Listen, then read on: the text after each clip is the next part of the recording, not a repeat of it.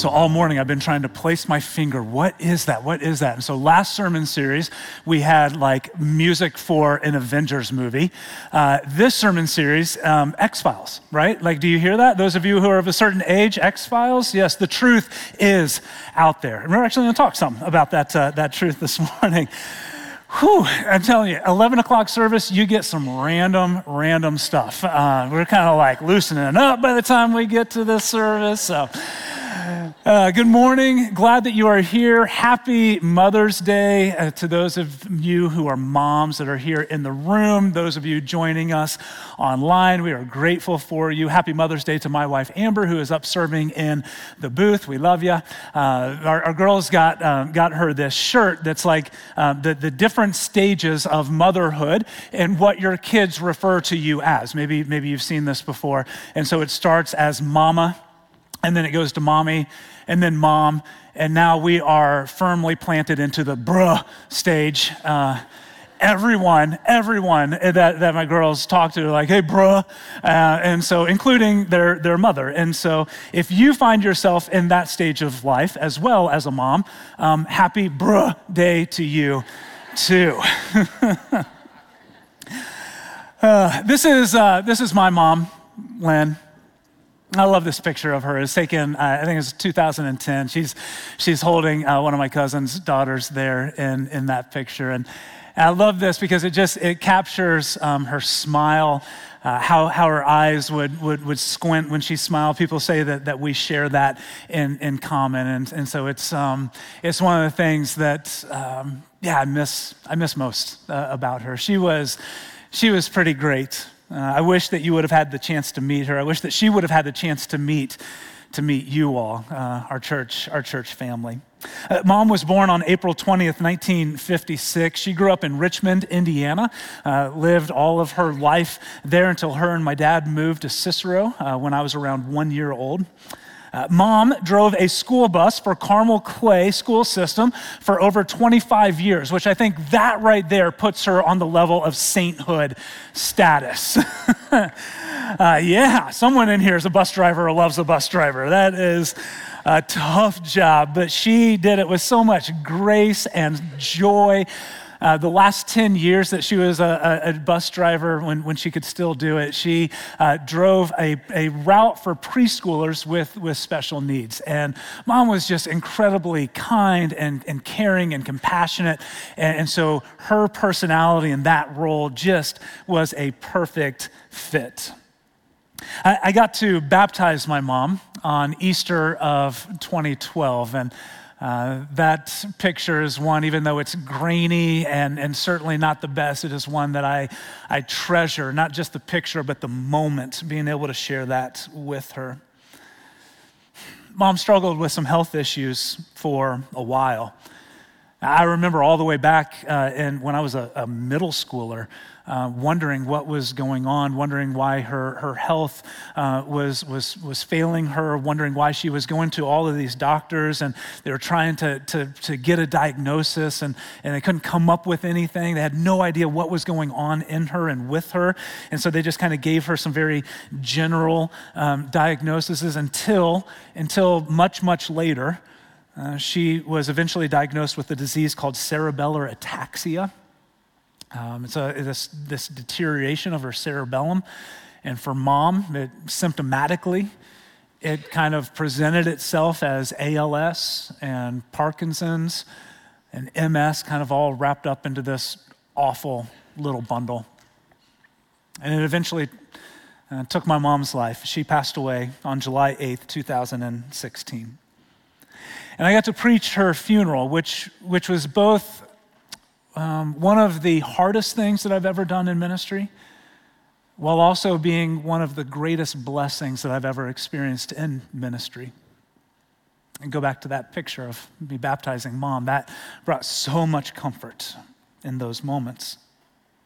I wish you could have known her.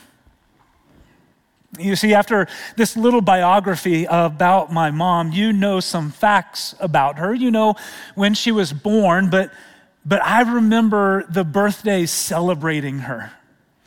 I remember her favorite cake, and when she would get a present that made her smile and those eyes would wrinkle up. You know what she did for a living, but I remember seeing her just light up when she talked about those kids that she drove on her bus. You know that she was baptized, but there are times when I can still feel my mom in my arms as she was going underneath the water and finding new life in Christ. You know when she passed away, but I remember holding her hand as she took her last breath. And so while you may have knowledge about my mom, I have experience. Just like if you were to share about maybe your mom or someone who's important in your life to me, you would give me some facts about her, but man, that only scratches the surface of what there truly is to know about that person and why they mean so much to you. We can only communicate so much through our words. There's something powerful about shared experiences that really help us get to know someone, not just more in our head, but to get to know someone intimately. And in a way, that's the tension that I've been wrestling with as we start out this series on the Holy Spirit today. Over the next 3 weeks, we're going to study the Holy Spirit, who he is, what the role of the Holy Spirit is in our life and in the life of the church. And at the end of these 3 weeks, we will have just barely scratched the surface, but hopefully we will come away from our time together with a little bit more knowledge about the Holy Spirit, and that's good. But my desire for this series is not that we will just grow in head knowledge of the Holy Spirit, but that we will grow in experiential knowledge of the Spirit. That we will grow in the way that we allow the Spirit to work and move in our life and in our church. But still today, I want to spend some time laying a theological foundation for the Holy Spirit. If you have a Bible or a Bible app you like to use, go and turn with me to John chapter 14. If you're new with us, we typically like to get into the Word of God. We like to do a deep dive into a passage of Scripture, kind of exegetical preaching. We pull out the truths and then we make applications from that. This morning is going to look a little bit more like what's called a topical sermon. We're going to kind of hover over some different places in Scripture and tie these things all together. But we are going to look just a little bit more at this verse in John chapter 14 here in just a moment. So go ahead and turn there. Now, to say that in the next few weeks we will be able to explain everything that there is to know about the Holy Spirit is like saying I'm going to capture the entire ocean in a cup. Like it is literally impossible to do. There's no way that we could understand everything about the Holy Spirit. There are things about God and about the Spirit and about Jesus and about the Trinity that we will never be able to fully understand. And the fact that we cannot fully understand those things should lead us to stand on our feet and praise him while also kneeling down to our knees to adore him. And one of the things that I have always had such a hard time wrapping my mind around that makes me praise him and makes me adore him even more is this concept of the Trinity. The Trinity is one of the most distinctive doctrines in the Christian faith. It also happens to be, I believe, one of the most confusing. This idea that there is one God that is represented in three different persons. Scripture makes it clear that there is one God. And yet what we see are these clues all throughout the Old Testament and the New Testament that this God is Trinitarian in form. There is a community within the Godhead, that God is represented in three different expressions or experiences. You have God the Father, God the Son, God the Holy Spirit. And people try to explain the Trinity by saying things like, well, it's kind of like an egg. You know, an egg, it's one thing, but you have three different components of it. You have the outer shell, you have the egg white, and then you have the yolk in the middle, and those all come together to make one egg. That's kind of like the Holy Spirit. Or they'll say the Holy Spirit or the Trinity is kind of like a three-leaf clover. It's the same plant, but there's three different parts of it. Or they'll say the Trinity is kind of like the different expressions of water. It's a liquid, it's a solid, and it can be a gas. It's all one thing, but there are different expressions of it. And all of these analogies are helpful. The problem is, if you follow them too far, every single one of them will lead you into some kind of heresy. And so that's the danger of trying to capture that which is not able to be captured with simple words or metaphors or analogies. It cannot be done. They are incomplete and imperfect because you cannot explain an unexplainable God. All that we can say is that somehow, some way, there is a mystery about this, that the God that we serve and worship exists as three in one in this kind of divine dance. And we see these three expressions of God and these clues of the Trinity all throughout Scripture, including right at the very beginning. In the second verse of Scripture, we are introduced to the Holy Spirit. Genesis 1:2 says, "Now the earth was formless and empty. Darkness was over the surface of the deep, and the Spirit of God was hovering over the waters."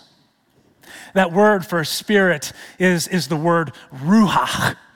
My mouth is getting a little dry, and so I can't even do like the final little, you almost gotta, like you're clearing your throat there at the end of that word, the ruach. It is the breath or the wind of God. And right there in the beginning of Scripture, we see the ruach of God, the breath or the wind of God hovering over the chaos and the darkness and the emptiness and the void. He is breathing life and beginning to bring beauty to the chaos. And so right at the beginning was God, and the Spirit of God was powerfully at work in creation. You move forward a handful of verses to Genesis 1:26. We're still in the opening chapter of Scripture, and we find another clue of the Trinity. It says, "Then God said, let us make mankind in our image, in our likeness." Some plural words here. Who is God talking to that he is making mankind, man and woman, in their image? Well, it's the Trinity. He's talking to the other parts of the Trinity, the Son and the Spirit. And after God forms Adam out of the dust, he breathes his ruach into him. He breathes his spirit of life into Adam. And so right here in the opening words and pages of the Bible, we see evidence of the Trinity, and we start to see some of the key functions that the Holy Spirit plays. Just like wind is powerful, the Holy Spirit has the power to bring order and beauty to our chaos. Just like breath keeps us alive, the Holy Spirit gives us life. And we see evidence of the Trinity continue throughout the Old and New Testament as well. When Jesus is giving his sending orders to the disciples in the Great Commission, he tells them, therefore, go and make disciples of all nations, baptizing them in the name of the Father and the Son and of the Holy Spirit. Jesus places himself and the Holy Spirit on equal ground with the Father.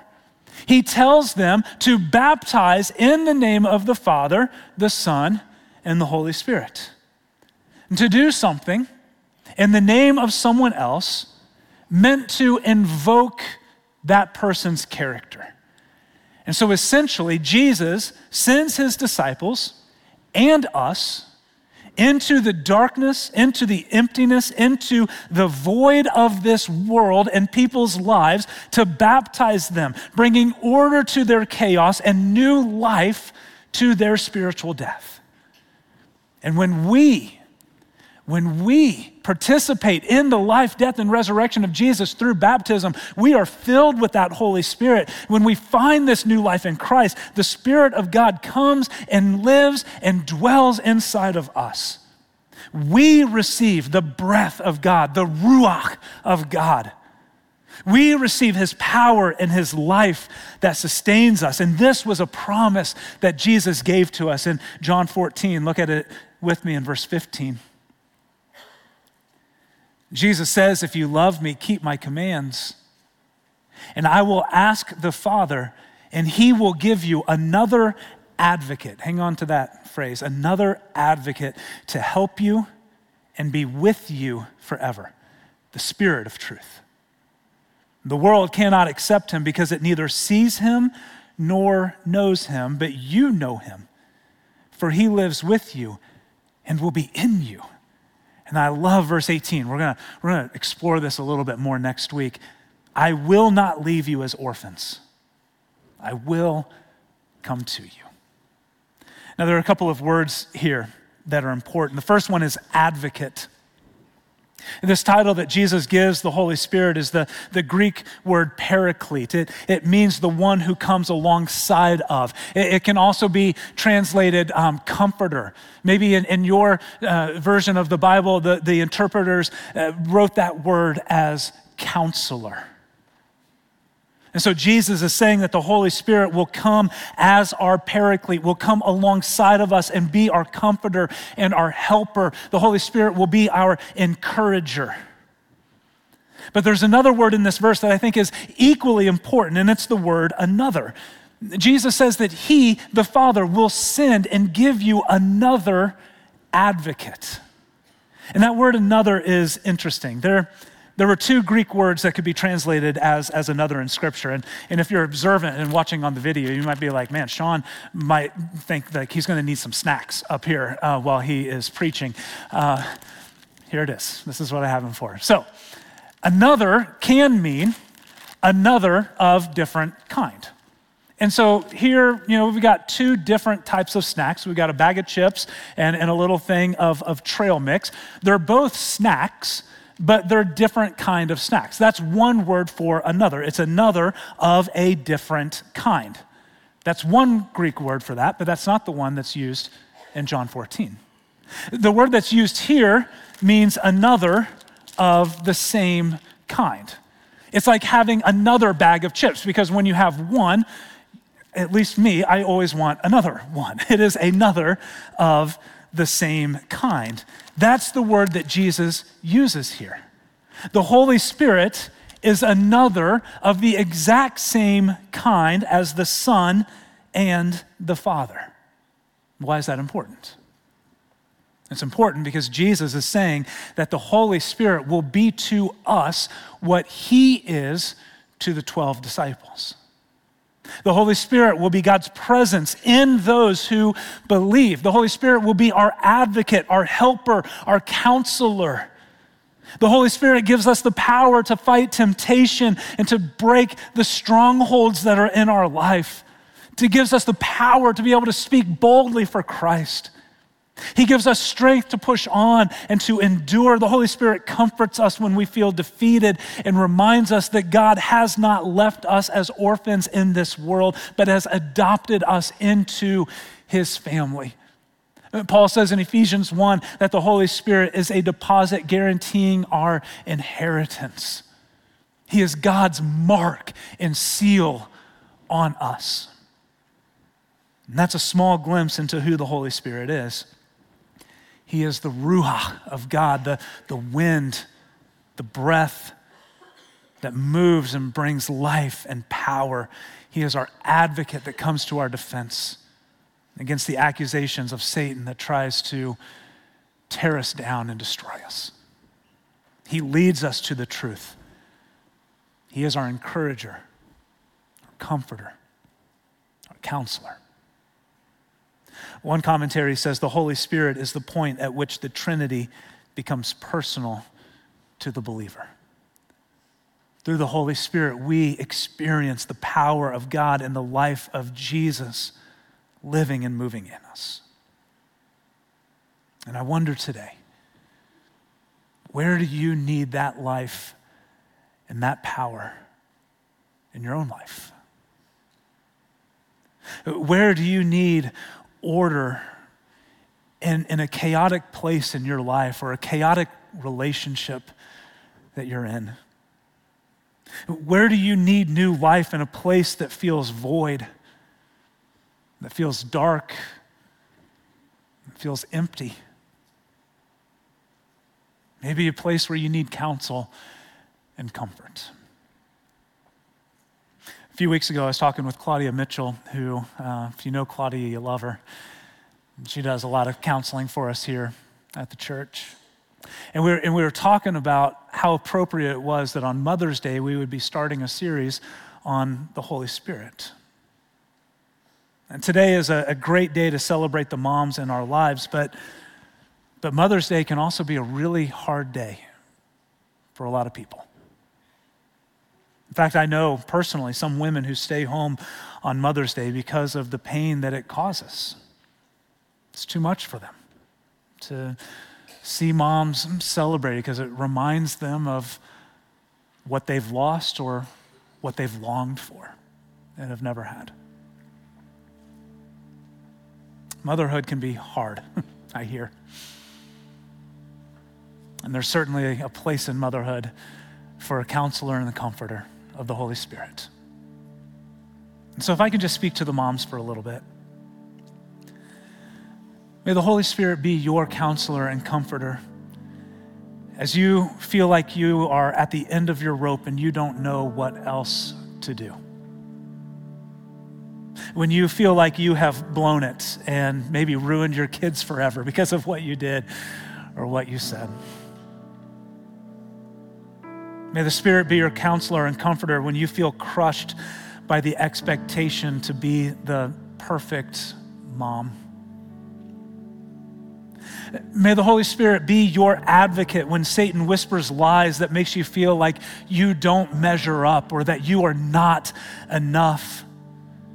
In those moments of self-sacrifice that go oftentimes unnoticed or unappreciated, may the Spirit encourage you that you matter, that those little moments matter more than you could ever know. To the women who desire to be a mom, but it just hasn't happened yet. May the Spirit comfort you when the pain of loss or unfulfilled expectation wears you down. May the Spirit bring peace to the chaos of your mind as you wonder, and why, God, are you not answering my prayers? When the chaos makes you question God's goodness, or when others make you feel less than because you're not a mom. And to the moms who have had an abortion, the moms who have given up a child for adoption, know that you are seen and you are loved. And the Holy Spirit wants to come alongside and bring you peace today in the midst of that pain. Bring you healing in your heart today. Maybe you lost your mom this year and this is the first Mother's Day that you've had without her. And it's just kind of opened up those wounds that you thought were starting to heal. Maybe it's been years and you still wish that you could just pick up the phone and hear her voice one more time. And tell her Happy Mother's Day and that you love her. Maybe the relationship with your mom is complicated, difficult. There's a strain in that relationship. And today is a reminder of that wound. Today, may you not just know that the Holy Spirit is a comforter and a counselor. May you know the Holy Spirit as your comforter and your counselor. May you not just know that he brings order to the chaos, but may you feel him bring that to the chaos of your life. And may we not just know that he is our advocate, but may we experience the peace and the presence of the living God living and moving inside of us. Father, thank you for the gift of the Spirit. And thank you that there are things that we can know about him, but there is a beauty to him that we can only experience. And so, Father, I pray that we will experience more of him, that I will experience more of him in my life, that there will be a deeper reliance and trust as you lead us through the power of your Holy Spirit. Lord, I pray that today, in those places where it is needed, that you will be the comforter and the counselor that you have always been. Oh, Lord, be that again. And may your Spirit come and move powerfully in our lives, bringing new life. And in our church, bringing others to come to know you as well. I pray this in the name of Jesus. Thank you for listening to this message from Sherwood Oaks Christian Church. Did you know you can watch all of our video content, both current and past, on our YouTube channel? Visit youtube.com/SherwoodOaks to watch messages, series, and complete worship services.